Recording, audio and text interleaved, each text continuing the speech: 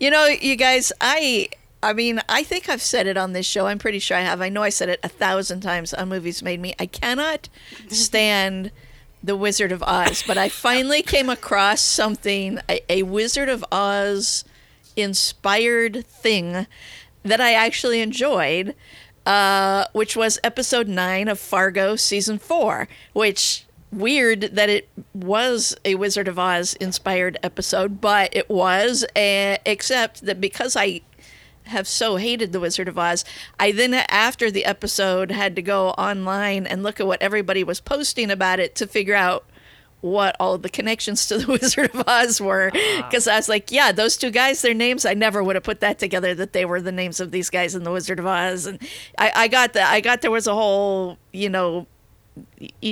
Wicked Witch of the West, Wicked Witch of the East, whatever it is, thing going on. But it's so, it was interesting to me just that there was actually that the Wizard of Oz could be turned into something that I might enjoy, but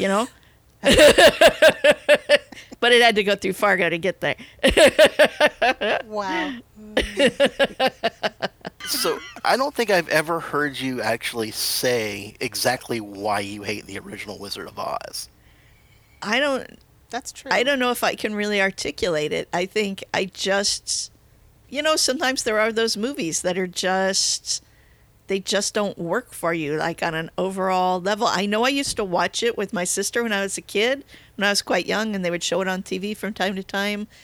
But I think it just never, like, I would watch it, but it never really captured my imagination the way it seems to do with everybody else. Like, I didn't grab onto it, and I don't know what the separation is for me. Maybe it's those ugly flying monkeys. I don't know. Oh, God.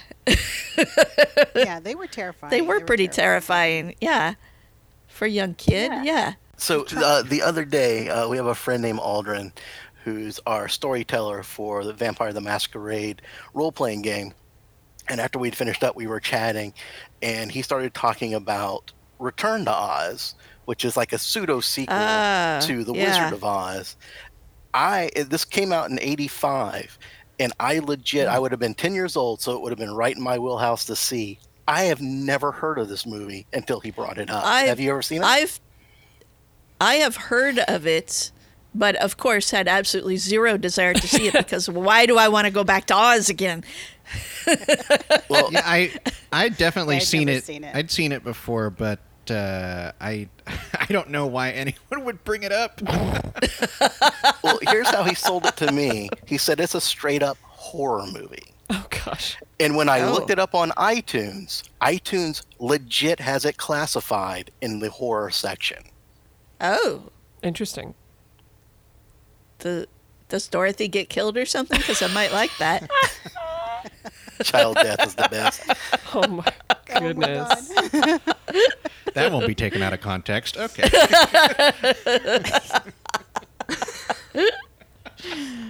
Well, now it's on your list. All right. Well, as much as I don't want it to be, I guess Return to Oz is on my list.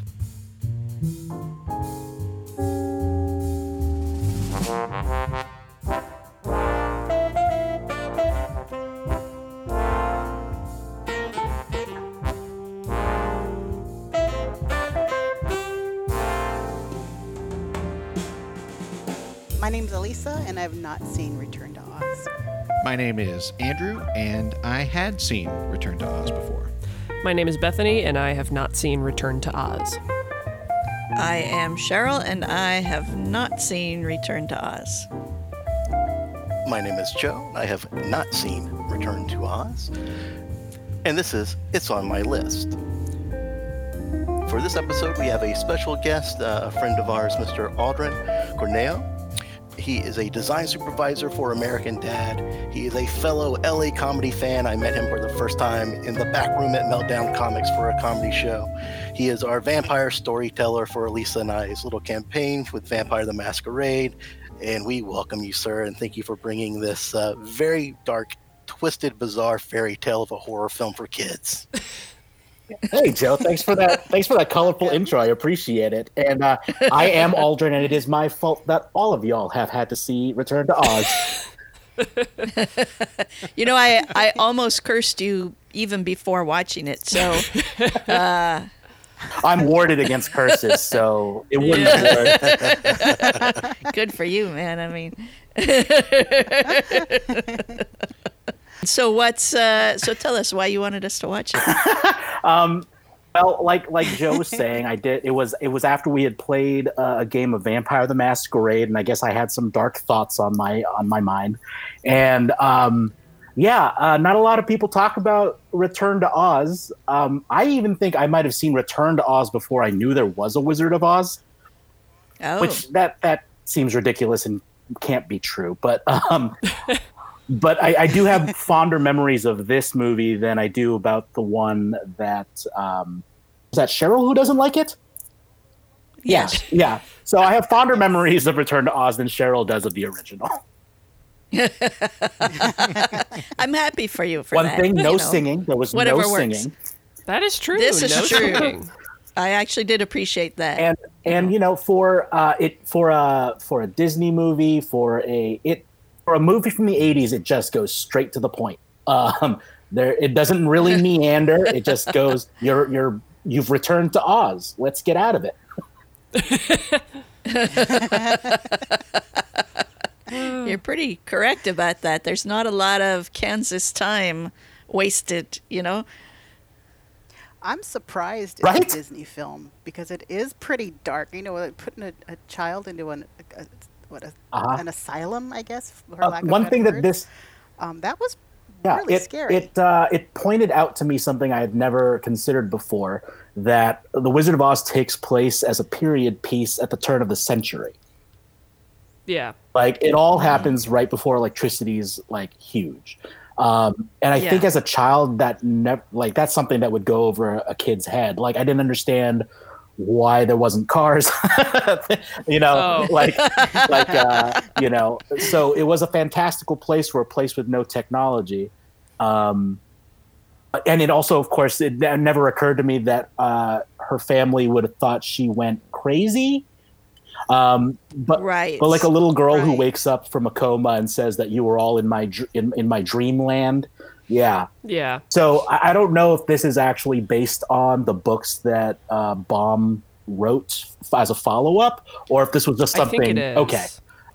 Yeah. Yeah, I believe they incorporate elements of the second and third books and combine characters and storylines, but basically it's following something that you know, except for the electrifying Dorothy part. I think that was the child electroshock therapy there. Yeah, maybe they hated Dorothy as much as Cheryl hates Wizard of Oz. That could be. I mean, I wasn't, you know, I wasn't too upset that was going to happen, but you know. Are you saying Pink Floyd didn't help you enjoy Wizard of Oz? Oh gosh, I love the Pink Floyd half of that idea, but I will not connect Pink Floyd and the Wizard of Oz together. That's wrong. That's fair. So. I will say, recently I just got caught up on the Chilling Adventures of Sabrina, and there is an episode, I think in season 2 or 3, where they all visit hell, and it's all this like Wizard of Oz iconography. Yeah, there's a lot of it. That's perfect. Yeah. Yeah, it's definitely season 3. So, you know, Oz, Wonderland, these are all just you know, dark extensions of our mortal thoughts. Yes. Tim Burton, I think, agrees with you with his Alice in Wonderland attempt. Yes. Which I actually enjoyed, but I like that Burton aesthetic, you know, not the Wizard of Oz aesthetic. I think Burton might have liked the Return to Oz. Yeah, right? Yeah. He definitely did. Absolutely. So no matter what we all think of this movie rules because it gave us A Nightmare Before Christmas. Oh my God. I could go with that. All right. So Aldrin, I really have to ask. So obviously you indicate, you know, you watched this movie maybe even before you saw Wizard of Oz, but watching this film and being a fan of it, you never wanted to read the Frank L. Baum book? No, I don't know. I didn't really do a lot of reading for enjoyment as a child. Reading was more of a thing that was forced upon you by the curriculum. And so it probably never even occurred to me that there were books first. So yeah, I think I just remember, Wizard of Oz was played during school on a rainy day, and I wasn't paying full attention to it. But then for whatever reason, my cousins and I were introduced to the Return to Oz. Maybe it was on TV or something, and it was just put on to maybe shut us up or something. But it just kind of was like a thing that stood out of my childhood because it's such a weird movie. But I guess no more weird than other 80s movies like Neverending Story or Gremlins or any of that stuff. Big Neverending Story vibes from this one. Yeah, like. Oh, I got really big Dark Crystal vibes. Yeah, that makes sense too. And Labyrinth, like all those 80s Muppet movies, and it's surprisingly, I thought it held up. And then when I rewatched it a couple months ago, I was surprised to find it did still hold up to the standards that I had it up, It's just like a dark, it's maybe first time I saw something that was that dark that wasn't like Nightmare on Elm Street, I do want to say up front that I didn't hate this movie. Ooh. So yeah, same. Yeah, I didn't particularly like it, but I didn't hate it. It was sort of meh, which considering I went into it basically fighting the fact that I had to watch it. I did not wish to do so. That's what I was wondering yes. when it was brought up. I thought, I wonder how it. Yeah, I was like all week, like I wrote down what day I was going to make myself do it, and all week I was like, I don't want to watch this. Yeah. I do not want to do this. And finally sat down a couple of nights ago and watched it and was like, oh, okay, it's fine. I don't ever need to watch it again, but I didn't actively hate it. So yeah, same. I was expecting this to be like another Dark Crystal thing where I'm like, I don't want to do it. And then I found myself like enjoying certain parts, but just like as a whole, I was just like, yeah, sure, fine. Exactly. It also reminded me a lot of, I don't know if people have seen Captain Disneyland. Oh but yeah. A lot of those themes, just the characters and of that year, of those years in the 80s was a lot like that. Yes. It probably could have been taken on the same set. That's hilarious. I mean, I do want. Go ahead. I was just gonna say, like, it's that. I think it's probably that whole 80s practical effects thing, where they can really bring to life a lot of fantastical stuff with foam and whatnot, and no CGI. I mean, aside from like the mirror effects that they were doing, I mean, that was probably advanced for its day, but like the costuming, the Wheelers, that's such a crazy idea that they were able to pull off, like a bunch of stunt people on stilt wheels just rolling around. Yeah, those can't have been easy to get used to wheeling around in a hunched over position. That's what I kept thinking about. Like how long did they have to work at those to be able to they were taking corners pretty effectively there. And that reminded me of the big like stilt beings or whatever from Dark Crystal, because it's kind of like the same hunched over position on stilts, except they were walking and not like wheeling. Right. Right. And I would say if the convention culture ever comes back, I would be impressed as hell if some guy dressed up as a wheeler and wheeled through and like all that stuff. Yeah. You'd have to like hire some Cirque du Soleil dude. For sure. Right. Yeah. Going down the stairs. My only disappointment with the Wheelers is I hoped that they were the start of a bunch of different gangs who all had their own little thing. Interesting. And it was going to be like the Wizard of Oz meets the Warriors. Yeah, that would have been very 80s. I could see that happening. Yeah. What would some of those others be, Joe? Do you think the monkeys are going to come back? Maybe whatever the flying monkeys turned into, or like the last of the flying monkeys were their own little gang. Because I do think it's the apple trees. Oh yeah. Oh, there we go. Yeah. You had to come to The that. Lollipop Guild was just all they're left with are sharp. Oh my gosh. Yeah. Beware the poppers. But I mean, No, I thought. Go ahead. No, you go ahead. Oh, no, I just thought it was really funny to me that various times throughout this film, Dorothy would say something would happen or someone would get referenced, and Dorothy would go, "I don't remember them." Oh yeah. And that was just very funny to me because it's almost like a meta thing because they can't call this a sequel to the, MGM 1939 Wizard of Oz, but it's based on the sequel books. Yeah. And so it's kind of like Dorothy is us, who the audience, in 1985, it's like, oh, it's a sequel to Wizard of Oz. They don't care that Disney or MGM made it. They're just like, oh, okay, we know these characters. Yeah. And then you get there and you don't know any of these characters. Right. And so Dorothy's the one for the audience that gets to say, I don't know what's going on either. Also, I've been here before and I don't know what's happening. Even though the age Dorothy thing references stuff that we've never heard of before, like this must be the deadly desert, and you're like, wait, how do you know about that? What? Yeah. Right. Wait, when did you talk about that? I don't. Yeah. Well, that's even the first, when she's talking to the psychiatrist who wants to electrocute her, she's like, oh, and there was the Tin Woodsman. Yeah. He cut off his own body parts What? and then replaced them with tin. Yeah. I'm like, Of course, is that that's what the story. happened? Yeah, for real. And that's where you're like, yes, Auntie M, you work right to bring her here. Yeah. Yes. Yes. Chopped off all of his body parts. Yeah. Listening to that, I was like, what? That's He even cut off his terrifying. own head. That's enough for Yeah. I love this movie. Dorothy, stop it. That doctor was very calm. He was like, yes, any more? He did a great bedside manner, though, when they got to the actual, electroshock unit. Like, oh, there's the eyes and the nose, and what's this? Oh, that's the little tongue wagging.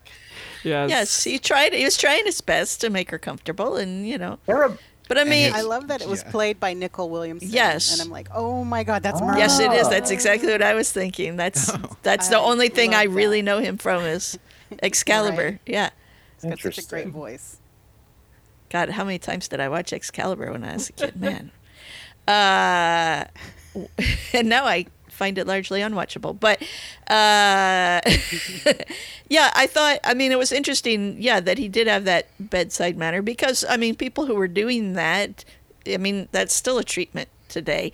But especially when it started, that was seen as a very therapeutic thing. So he didn't feel he was going to, do anything bad to Dorothy. And in fact, the nurse, I thought, she was weird. She was pretty cool. Yeah, she was quite she dressed frightening. like the villain. Yeah. She had that Catholic nun. But there wasn't like Collins shoulder pads. But there wasn't like anything particular happening that was like, oh, you're evil. It's just the whole thing was scary to Dorothy, so she wanted to get out, and we don't want to see her get electroshock treatment. Well, the only reason she got taken away at the end was because she literally lost 2 girls in a river. Yeah. Yes, That right. took me a second to put together. I'm like, why is she being arrested? Oh. Yeah, no, honestly, until you just now said that, I didn't know why. I was like, why is she arrested? To What everyone did she do? except for Dorothy, that other girl is dead. gone. Yeah, she's dead. Yes. Right. Yes. Oh, no. Now, but could everybody else see the other girl? Ooh. I don't know. That's unclear, huh? I'm gonna say no, and that's where this movie is a legit horror film for me. When she does get left at the asylum, and Auntie M's just like, "Oh, I've never been away from her before, but I'm gonna leave you here to get shocked." Yeah. Blah, blah, blah. Yeah, Right. Hops in the carriage and horses away. And then this poor little girl starts seeing a ghost. For all we know, like some little true. kid got killed with electroshock therapy, Right, and that's the ghost right. saying, "Get away!" Right, which is kind When of it what I started thought. up- Yeah. When it started up, I told Joe this is definitely some American Oh.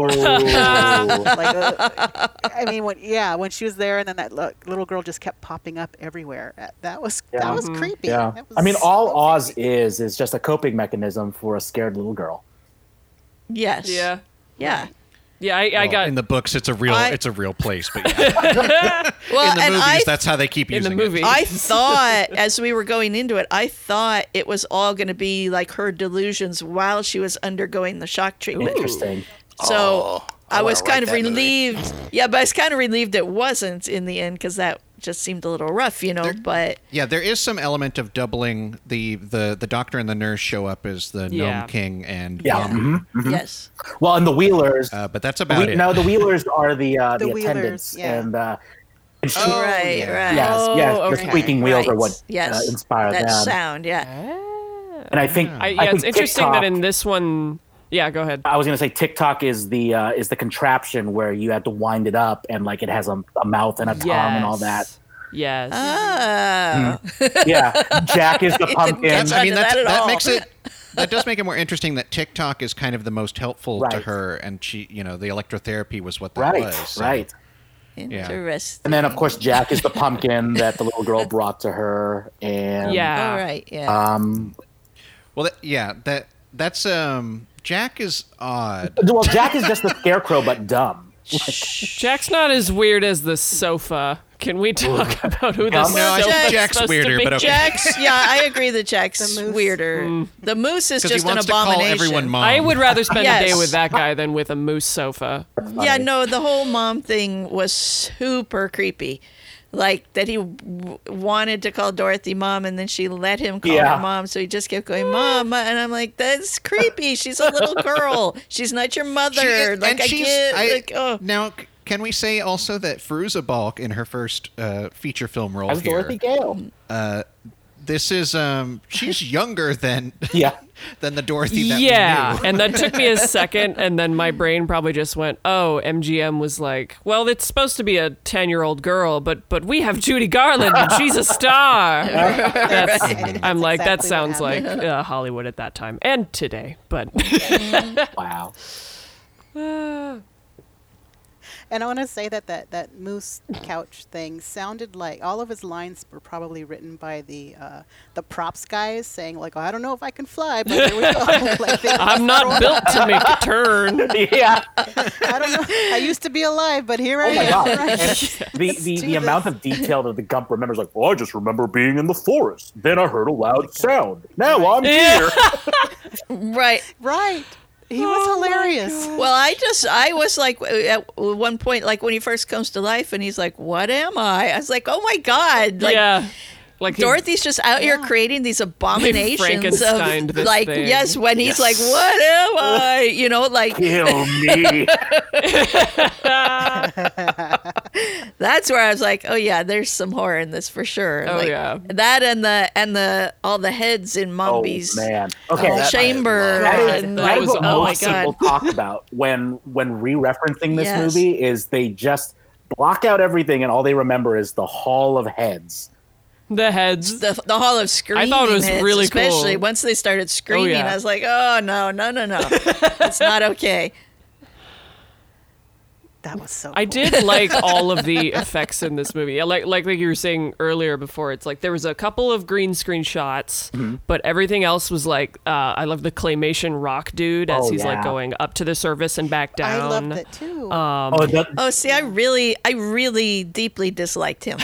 But you were didn't supposed like to. No, I mean like the whole claymation aspect where he was just like in the flat wall. Yeah. Like once we got into where we were seeing the Gnome King and he was more, defined in the outer rock.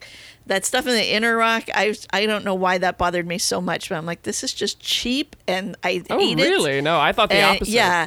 Because I'm not a big fan of claymation, probably because you can immediately tell it's claymation, which is like fine, it's its thing.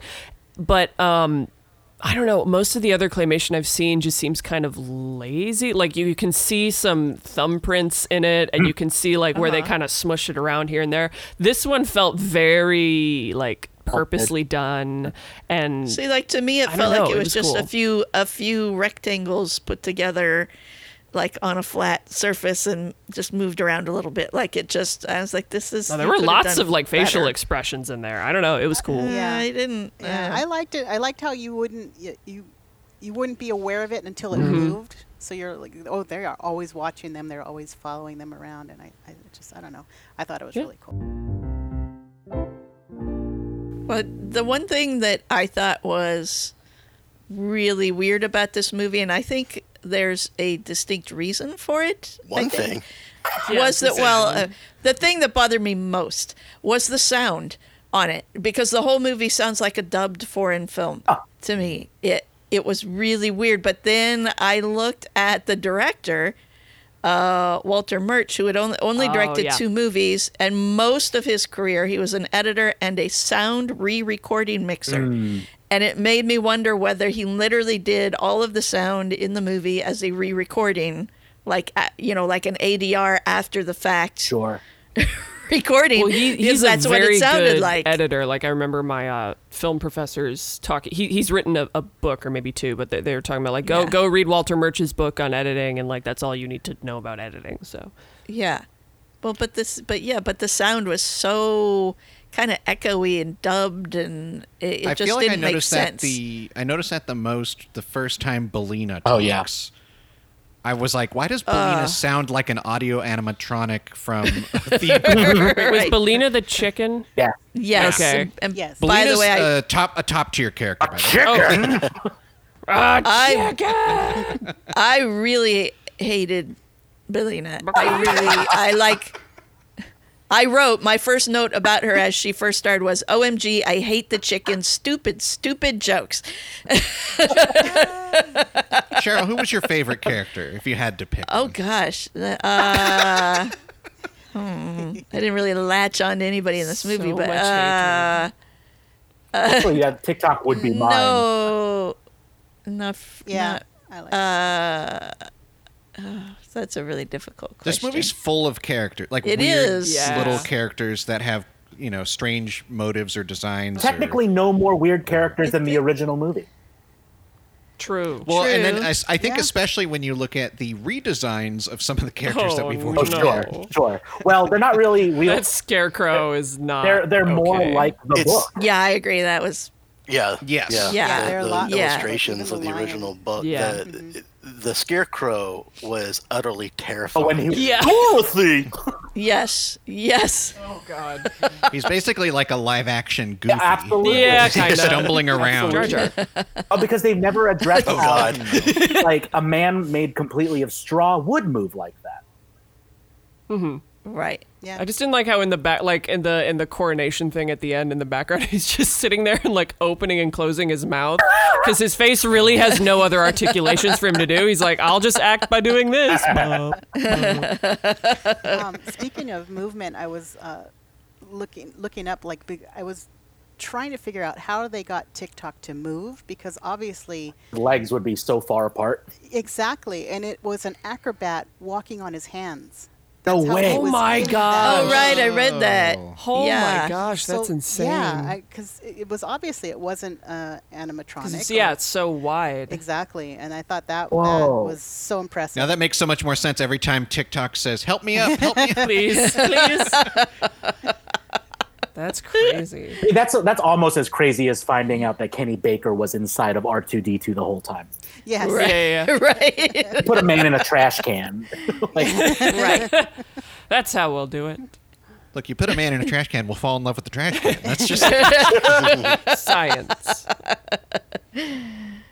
The Tin Man yeah. looked like some quickly cobbled together puppet Yeah. at the end. That was a little disturbing. And then to me I as felt well. bad for the front and back half of the lion that had to carry Dorothy through Oh, I know. through the hallway because it's just like 2 dudes on their hands and knees, trying their best. I will say though, getting back to Belina, my heart broke when Toto had to stay behind. I know. And he had chased Yeah. the buggy, and she's like, "No, Toto, stay, go home." And then we got the chicken. Yeah. Oh, That right, little dog was right. adorable. And I'm like, no. The dog should be here and be talking. Oh, here, Yes. Joe, was the movie pre or post Milo and Otis? Oh. Or was it which one is the one I'm thinking of? Homeward Bound. There's Homeward Bound was 90s. Okay. I think early 90s. which is the one where a bunch of animals had to die because of a river scene. I think that was Milo and Otis, but that was like the 70s. Yeah, I think Milo and Otis was the mishap. Okay. Oh, no, hold on. 86. Oh, my God. So maybe it was better that Toto wasn't involved in this one. Maybe. I was very impressed, speaking of stunts, just that all these children and people had to do, like, the river thing was very cool. Oh, yeah. And then I really enjoy that, like, yes, we don't like the chicken, but the little puppet chicken looked pretty decent because chickens don't really move that much. But whenever they cut to like a wide shot, she is carrying a live chicken around. Right. Yeah. Right. I'm very impressed with that girl for like carrying this chicken around the whole movie. I'm gonna guess that chicken was slightly sedated, but Oh my God. No, well, if you pick them up at the right angle, they won't move. Like if they're a chill enough chicken, they'll just kind I'm of not hang that out. familiar with chickens, but nor do I wish to be. You know, sometimes it's worth it to start a podcast and not know that at some point one of your co-hosts is going to say, "I bet that chicken was slightly sedated." That just makes life. I'm really glad I could help. Oh my goodness. Also, I do want to say I feel the same way as the Gnome King about eggs, like straight eggs. Raisin. I kind of connect, and I think he was my favorite character, but maybe that's why I kind of connected with him right there. Okay, so one thing I noticed about the Gnome King that I started realizing later on was, as he forces them to play his little game, where he turns them into ornament. Yes. It's the more and more they fail, the more real he becomes. Yes. Like he's just like a part of the Yes. wall, and then he starts becoming a little more human up until the point where he's wearing those ruby slippers, and you're like, oh, if he had just gotten one more, he would have left that wall. And like, was that like his end game this whole time? Like, I was going to say also the fact that they seeded the Deus Ex Machina from the very beginning. That's just storytelling.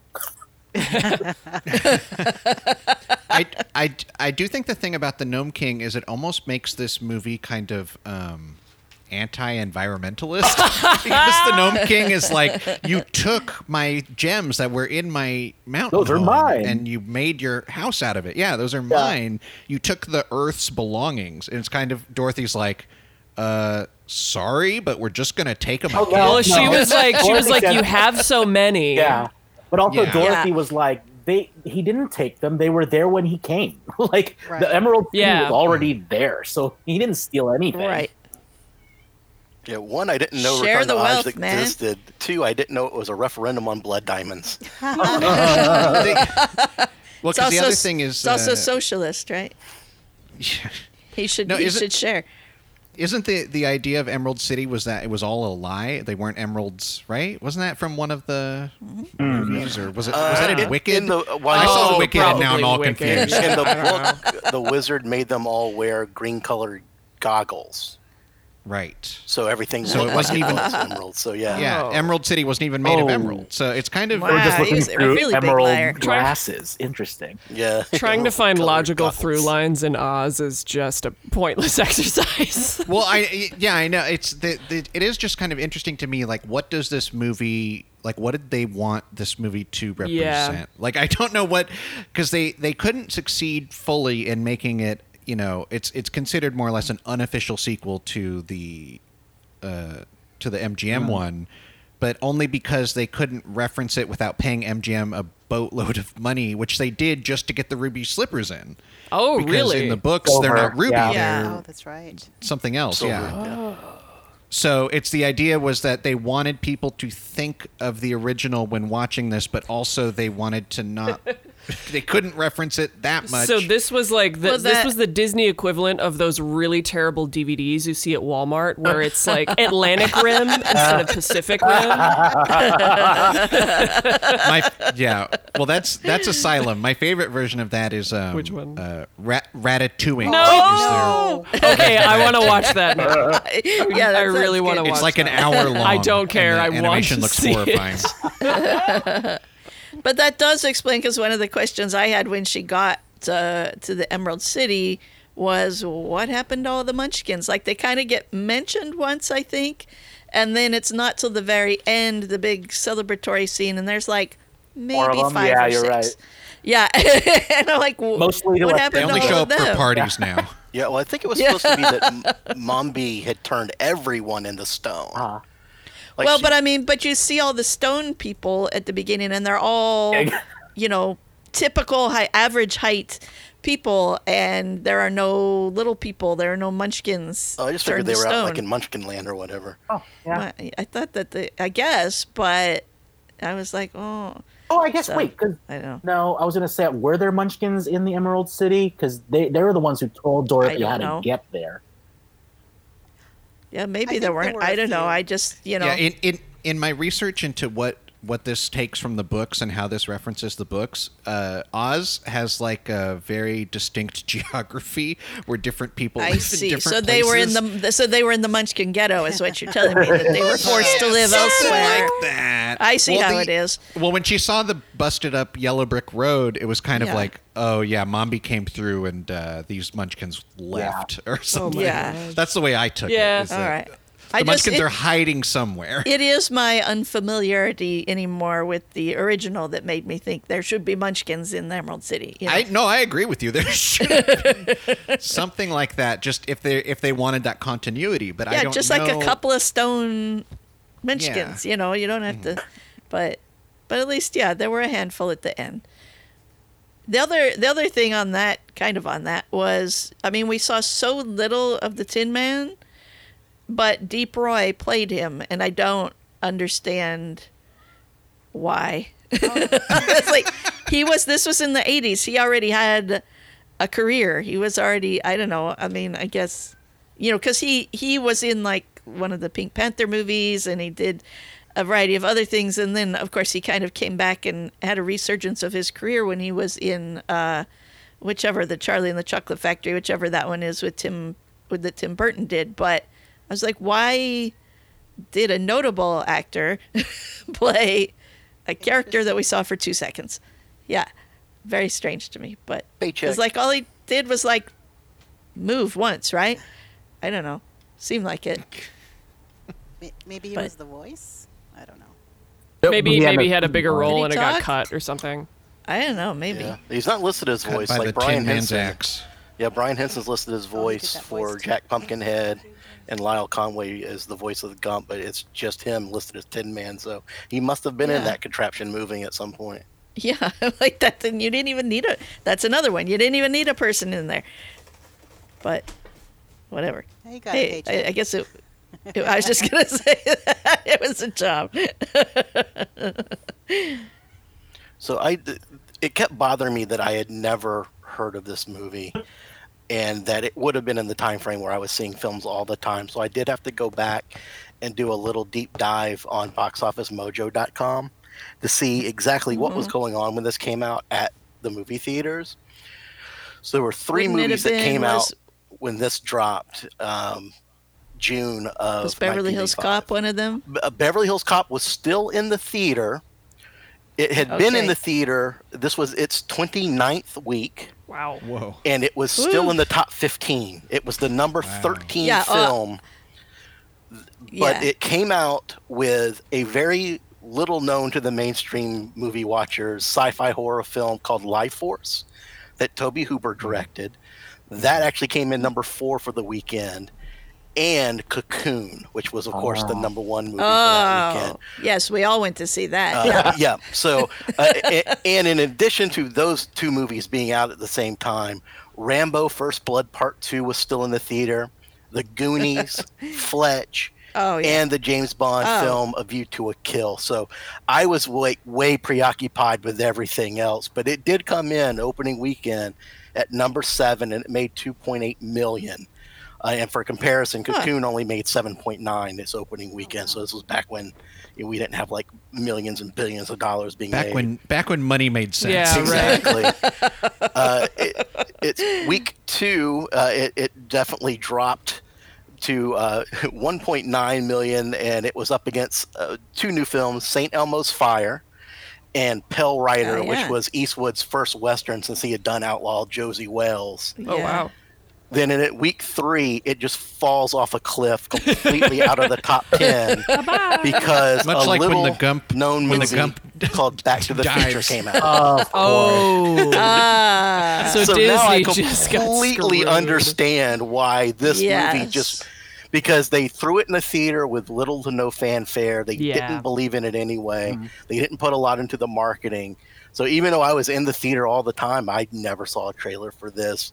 Because I half expected watching this the other night with Elisa, I was going to, like, an hour in go, oh, yeah, I remember seeing something about this. Not once. Nothing jogged my memory. I looked at all kinds of posters online. I'm like, nope, never saw that once. On TV. Like I said, I was older than you. But because that, 85? Yeah. I was like junior in high school, right? But so I do remember that it existed, but that, it definitely was never on my radar as something to go see with all, I was definitely seeing Fletch and Cocoon and all those others. So I don't think I saw Goonies in the theater, and I don't know why that is, but weird things happen. Yeah, I'm more shocked this wasn't a video store find for me because, good Lord. I was going to say, so I had the VHS of this growing up, and the things that I remember the most about the fact that it was a VHS was I over and over had to watch the trailer for Nell, and there was and there was an ad for Pizza Hut back when Pizza Huts had dine-in service, and it was a commercial where the kid is playing left field. There's a whole music video for it, but it was a Pizza Hut commercial, and then this movie. Nice. I kind of want to see that commercial. I love remembering VHS commercials. Oh man. We'll be right back with more It's On My List.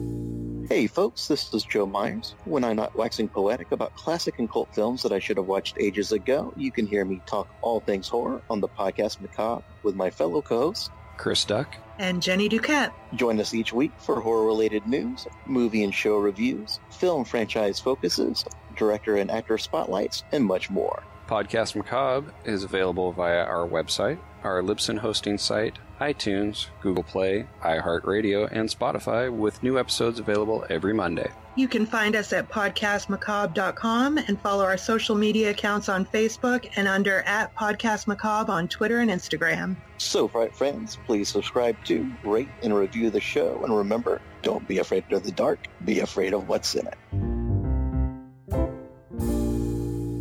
Also, I was going to say, Joe, I mean, like, aside from it being confusing because it's not a sequel to the original film, which was like decades before this one, I also don't think it would have been in the wheelhouse for a young boy in the 80s. Like it's Oz that doesn't really sell, and I bet the people who did watch it thinking it was going to be like the original Oz, the next day was word of mouth being like, it is not Oz, don't watch this, it's absolutely nothing to do with Oz. So I remember thinking I took the Much kid. scarier. Yeah, the parents going, I took the kids, they were terrified, don't take your kids. I don't know, but to me this was like no scarier than like you were saying, like Gremlins or Neverending Story or any of that. Right. Like 80s kid. But as a little kid, film. I don't know. Well, the Wizard of Oz, when I was a kid, the flying monkeys did terrify me. As a little kid. Mm-hmm. I can't imagine watching this at the age of 5 or 6 years old. Right. That would mess me up. Yeah, this is really dark.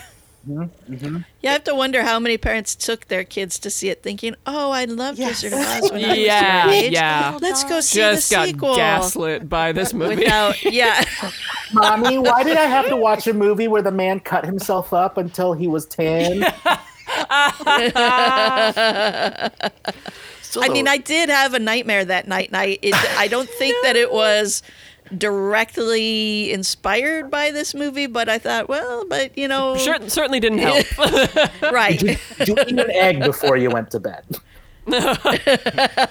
I will say, just back to the sound mix a little bit.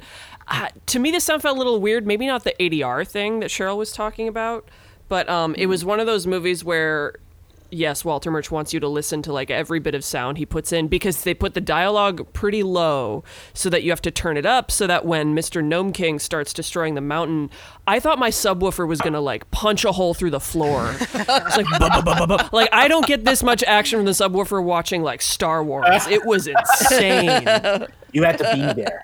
They wanted to. Right. Good thing there's nobody below me. The ADR thing, I know for a fact Ozma, because I saw it in my research, the original actress sounded too British for him, so he actually had his daughter redub the line. So I know that one for certain, but Too that didn't British. bother me because it added to like the ghostly thing of her to me.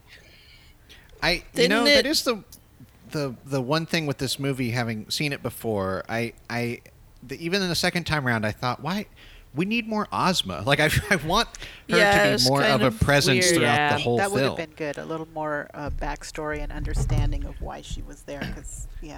And I think, so in my research into the books, there's this narrative thing that they do where the main character of the second book turns out to be Ozma. Mombi had transformed Ozma into a different person. Oh, interesting. And so it's kind of that character finding out that they are the princess of Oz. That's fun. And Mombi had imprisoned the royal lineage and basically destroyed the royalty of Oz, and then transformed Ozma and hidden her away. So that is like all removed from this film. Well, I mean, it is. Yeah. Just so we can have Dorothy back. It's funny to have to like realize that that there is a power vacuum that happens when you destroy the Wicked Witch of the West. Like, okay, so the villainy not done. They were just biding their time for the other evil to go away. Yeah, it's definitely in the books. Frank L. Baum was like, he must have been really into politics, but only in a fantasy way. He has all these. Yeah, he has all these little things going on. Like Glinda is the one that takes care of Mombi, but Dorothy and Ozma say, "Oh, you can't kill Mombi." Like they don't. They're very like, Ozma is like a very pacifistic ruler. And so it just turns into this whole but for a movie we want to see them, we want to see the witch get hit with the water and die. Yeah. It's so funny how Oz works. You can assassinate villains with water and an egg. Right. Yes, the most common now the next things. one's, if you add flour, you can make a cake. What is it? Water, eggs, favorite. and houses. Those are the murder weapons in Oz. He hates bakeries. House you guys. cake. I think he just hates Kansas. Who doesn't? I don't think I've ever been there. That's mean. That's wrong. And we've lost all Kansas listeners. Sharp Kansas But drop off in this now that we're anymore. discussing Kansas, I did, when you mentioned too British, I thought that it's interesting that this movie was filmed entirely in the UK. No way. Yes, and the Kansas scenes were filmed on Salisbury Plain, where I have been. The whole thing is all around Britain, and that's it. Elstree Studios, of course, Salisbury Plain, Herefordshire, Whippendell Woods. I don't know. The most British names I've London, ever heard. yeah. Well known, but steaks. That's right. But so it's actually a British movie, which is, filmed in Britain anyway, which is weird. But maybe that explains some of the horror puppetry. Oh my gosh. Oh God, because it was like straight out of Doctor Who. Ah. Oh yeah. They do tend to have the more frightening children's stories over that way, We tend to, over here, we kind of took all the European and British and everything. We took all the scary parts out. And made them much, much after nicer. you survive the Blitz, there's really nothing that'll scare your children. That's true. That's very true. Aldrin, I have to know, have you successfully shown this film to other people and gotten them on board? I don't think anyone's. There aren't a lot of people who are receptive to watching an old 80s children's movie. no matter how much you talk it up. So, but I will say, like, you know, it is like a fun little, like, hey, did you ever watch Return to Oz? Oh my God, I remember Return to Oz. Like, that's about as far as it gets. Like, it's a talking piece. It's not anything anyone. No like, intellectual deep dives. Right. There's no like, I gotta go watch that movie sometime. Well, I gotta say, unless you say it. Oh, go ahead. Go ahead, Elisa. I'm glad I watched it. I enjoyed it. Especially, you know, because I do like the dark and creepy movies, and watching it through that lens, I'm glad we got to watch it for this, because I missed it. I didn't recognize it as the tried and true Wizard of Oz that I grew up with. So I never turned to it because I just thought, oh, it's just some weird ripoff, you know. But I really liked it. I liked the dark characters and the weird creepiness and the very 80s look of it. It was a good time. There's definitely nothing over the rainbow having to do with this movie. No, not at all. Yeah, I was kind of glad for that too, for having been forced to watch it against my will, but discovering that it's not bad, you know, like, oh, okay, I don't have to, like, I don't feel the same way about this movie that I do about The Wizard of Oz, which seems an odd thing to say, but yeah, I didn't hate the experience. I thought there was interesting stuff in it. In the end, I didn't feel like there was much to it. I didn't feel, even though there was a lot that went on, I didn't feel like there was much that happened. I don't know if that makes sense, but I feel like a lot the same can be said for a lot of kids' movies, though. It's just kind of like, there's just not a ton of substance happening. Yeah. but forward. Yeah, but I'm glad I know now it's not what I thought it was. I will say it's an interesting take on a dark side movie, because there's a lot of movies that try to have a dark take on a lighter heart movie, and this one isn't crass in any way. Like, it feels like the tone is definitely darker, but it's not like there's blood. It's not like Dorothy has to go through some kind of like life-altering, mind-shattering experience to win. But like, it's definitely not a sing-along, and it's not a Technicolor dream. Like, it's you know, I don't know. There's something about it that just kind of like sticks out in my nostalgia. And I don't think there's really ever been anything like it afterwards. No. Yeah. You know, like, you know, I guess you could say all of Disney's live action remakes so far are kind of on par, maybe. I don't know. Oh, man. Well, and like the only thing, so I'll admit I've actually never seen it, Neverending Story. I've only read the book, but I know enough about I'm trying to think of the main elements that made me think of that. Swamp of Sorrow? A little bit, but where she has to save Ozma, who is like the ruler of that realm. Like, that's kind of the whole point, Neverending Story, where it's like they haven't really met that many times, but it's like, I have to save this person. And then it reminded me of, again, I haven't seen this either, but the Tim Burton Alice in Wonderland movies, where he made the sequel where it's like Alice returns to Wonderland or whatever, and so she has to deal with all of the, I don't know, the consequences of her previous actions. But here it's like it's not like Dorothy messed up Oz and then left. The big, well, it's not just messed up. It's that all of a sudden now everyone knows your name. Right. You come back. You're back. Come back, and it's like, you're that one. Yeah. You're Dorothy. Yeah. We know who you are because you came here and did things before. Yeah. And you changed our whole world. Yeah.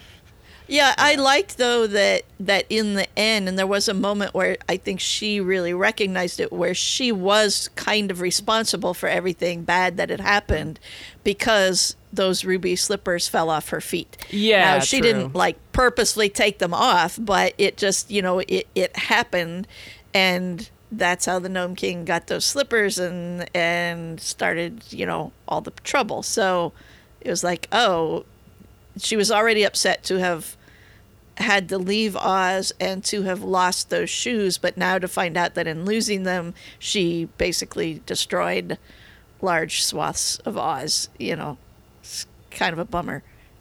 Dorothy Gale, Destroyer of Worlds. And they do kind of mention it, but what happened to the wizard? Oh, right. Yeah. Because still sticks around. Yeah, he flew away in his balloon, and then she was like, "You need to take me home." He's like, "I can't hear you, bye." And then that's why the good witch got to send her home. Sucks to be you. Yeah. You just now I'm thinking of Doofenshmirtz as the wizard. What? What? Oh, she's too far away. This does. I do have to say. So Disney did this, and then many years later they came back to Oz, but this time they did a prequel. Oh gosh, really? Oz the Great and Powerful. Oh! With James Franco. I watched that in the theater because I had nothing else to do. Like 15 or 20 minutes of that. To me, that felt like a very PG inverse version of Wicked, where it was like he was stuck in this like love triangle and he had to like I fell asleep. Yeah, I don't blame it had nothing. Yeah, had nothing to do with anything really. I don't care. I also have never seen Wicked, so me either. Oh gosh, if I had to pick one, I'd pick Return, I guess. It's more funny that the Disney sequel for me. Disney keeps trying, and they won't do the original, but they can do prequels and sequels. Well, hey, if the IP is free, then just go for it.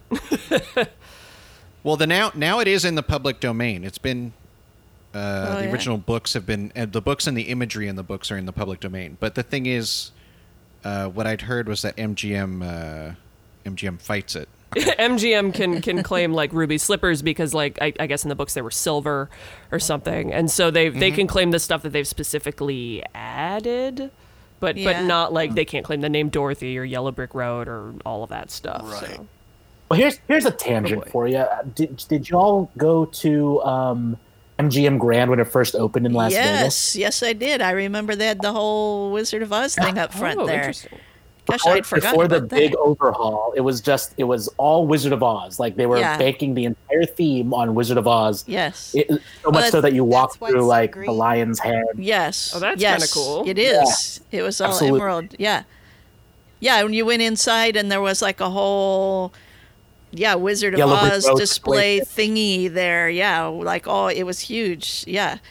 Gosh, I'd forgotten all about that. That reminds me, the Disney did. I mean, the original. It opened as Disney MGM Studios, the theme park in Florida, which is now known as Disney Hollywood Studios. But they had the Great Movie Ride, and that had a whole segment of. I remember that one of Wizard of Oz. It had a lot of weird segments. The Great Movie Ride was odd. It was odd. I'm glad I got to go on it once. Yeah, I went on it once, and I was like a little bit young, and so I did it with my mom. And anytime we came to like the alien section, Mom would be like, "All right, close your eyes, okay, and you can open your eyes for Singing in the Rain." Like it was selective.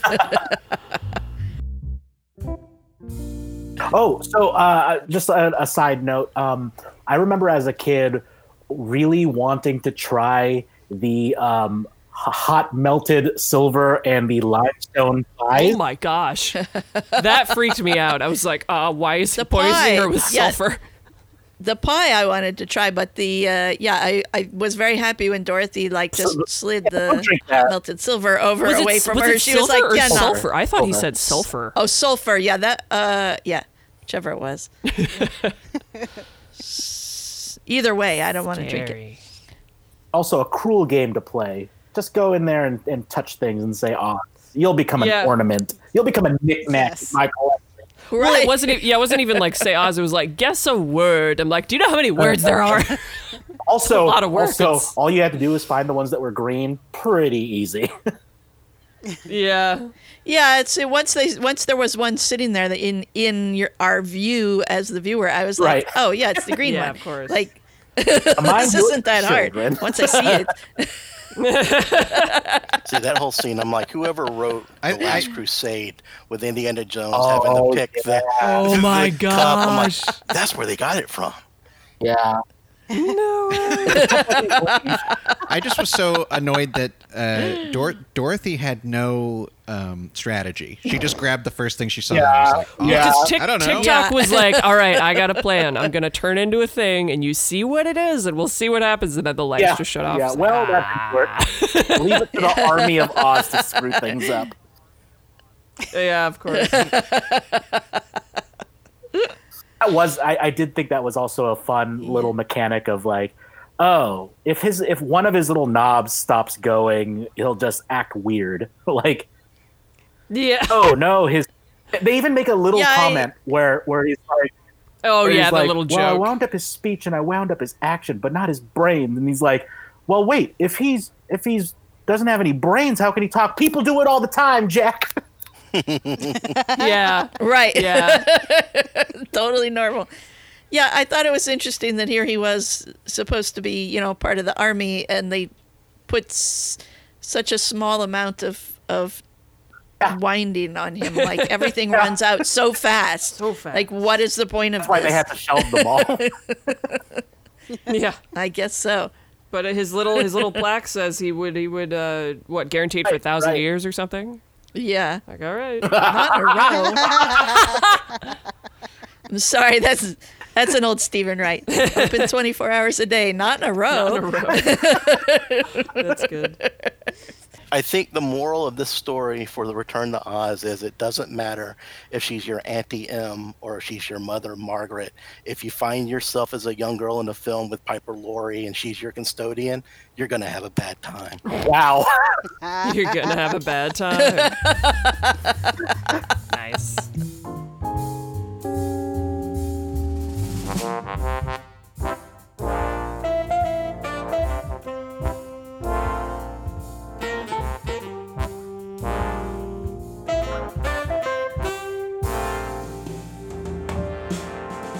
I'm Elisa Gonzalez. I can be found on Twitter at thiselisa. And Aldrin, do you have anything to plug?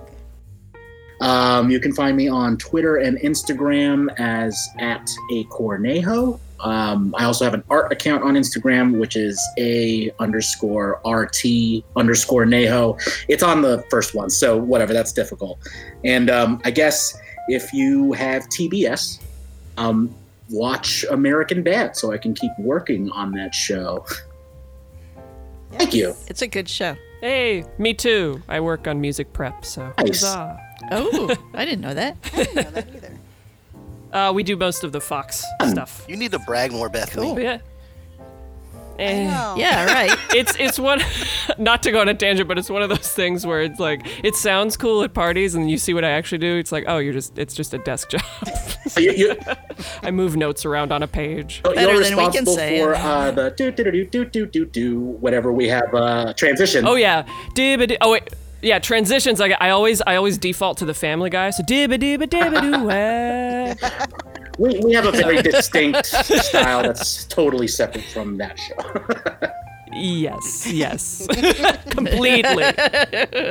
But thanks for having me. This was really fun.